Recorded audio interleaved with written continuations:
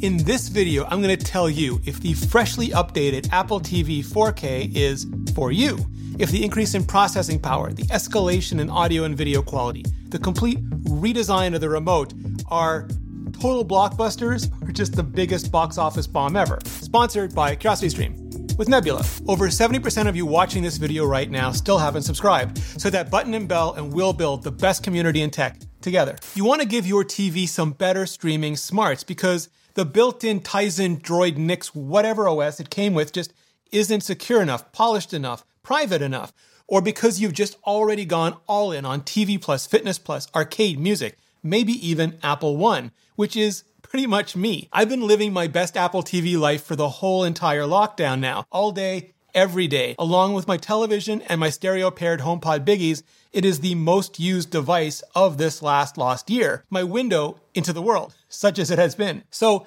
if you, like me, already have the previous generation Apple TV 4K, but you're thinking about updating, here's what you'll get. 4K HDR content in up to 60 frames per second, twice what the previous box was capable of. And that's thanks to Apple's A12 Bionic chipset, the same chipset that was in the iPhone XS.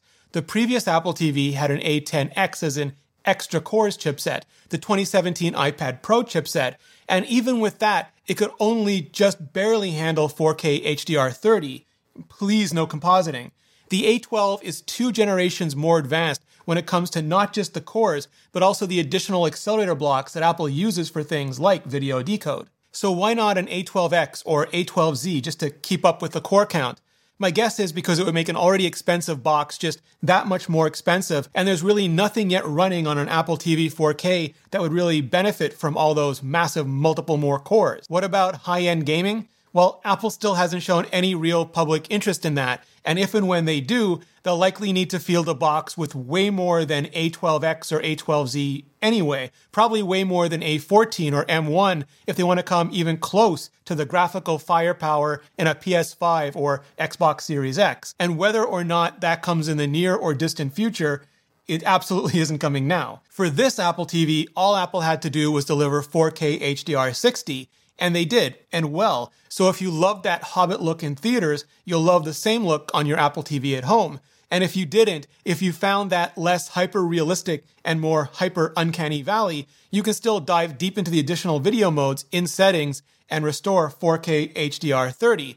And then I'd say give high frame rate a solid week just to get used to it, especially if you're only ever been used to watching 30 frames per second. And then if you still hate it, go back to 30. Now, when it comes to storage, it's still 32 gigabytes for $179 and 64 gigabytes for $199. And I like to think of that as basically a giant cache pool because the Apple TV self-manages storage, trashing old, seldom accessed content for hot new content on the regular, re-downloading if and when it ever needs to. So if you have a low data speed or a low data cap, you can get more storage and just keep more content, especially more games, more movies live, and minimize any delays you might otherwise experience from re-downloading. But if you're living that speedy streaming life, then you might be perfectly fine with 32 gigabytes. The new box also comes with HDMI 2.1 to support that higher frame rate. Likewise, Wi-Fi 6 for that faster, more robust streaming. And Thread, which is an ultra-low power mesh networking technology so you can live a better, more secure, more direct as in hub-free HomeKit life. And that's pretty much it. So if you have the previous Apple TV 4K, you really have to decide if 4K HDR60 and the updated connection speeds are worth it to you, either as a replacement or as an addition to your current setup. If you have the previous future of TV is Apple TV, add 4K and Dolby Vision and Atmos to that list, which I'm not going to lie, if you have the home theater gear to support it, is transformative. And again, makes me wish that Apple would have, or just work, some of that iPhone SE or iPad Nothing magic and push down Apple TV tech to a less expensive box, something not quite as limited as the 1080p version they're keeping in the lineup, and something that finally breaks that $99 sweet spot, an Apple TV Express, dongle, something that could bring Apple's focus on security, privacy, and accessibility to the current gap between the premium boxes and that now ubiquitous TV app. Speaking of which, lead totally buried, Apple's also completely redesigned the Siri remote, or Apple Remote as it's known to anyone outside Siri's current deployment, which I know everyone internationally just really truly wishes would be rolling out much further, much faster than it currently is. The new remote comes bundled with the new Apple TV 4K and the held-over Apple TV HD, but you can also buy it separately and use it with the previous generation Apple TV 4K box as well. And honestly, depending on your level of frustration with the current remote and whether you can even enjoy 4K HDR60 to begin with, just the remote alone might be one hell of an upgrade for you. It looks like the second generation Apple TV remote, the 2010 aluminum stick that replaced the original white plastic remote, but it merges the D-pad on that remote with the touchpad of the last gen black remote.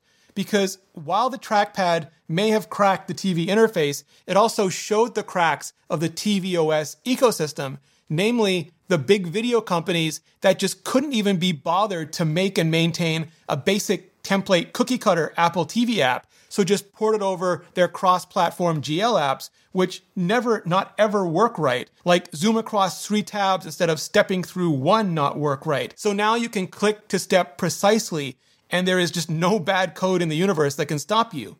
You can even pause and circle your finger, old school click wheel style, to quickly scrub forward and back along a timeline. And yes, it is all shades of wonky in those crappy big media apps, but once they update, this will just solve for all of that. The only thing it won't solve for is the home button, which Apple has now renamed the back button. But like the ye old Android back button of yore, it's more of a random action generator. If you're watching a video in the TV app and you press it, you get an option bar on the bottom of the screen and you have to press again to exit. But if you press it in, say like Netflix or TV Plus, you're just insta-dumped right out of the video. In YouTube, the back button will dismiss the overlay, but in Prime Video, it'll insta-dump you. And when you can't predict something, it becomes super frustrating and eventually you just give up on it. It's why consistency is such a massive user benefit and why I hope Apple just decides to wield the power of the human interface guidelines to force some form of basic standardization on what is this most basic of controls. But other than that, the new remote is just all caps awesome. There's a mute button, which I use all the time for apps where the ads always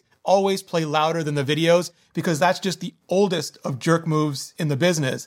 And a new power button, which looks kinda itsy bitsy, even un-Apple-like, but comes in super handy, universal even, in our current multi-component, multi-home theater age.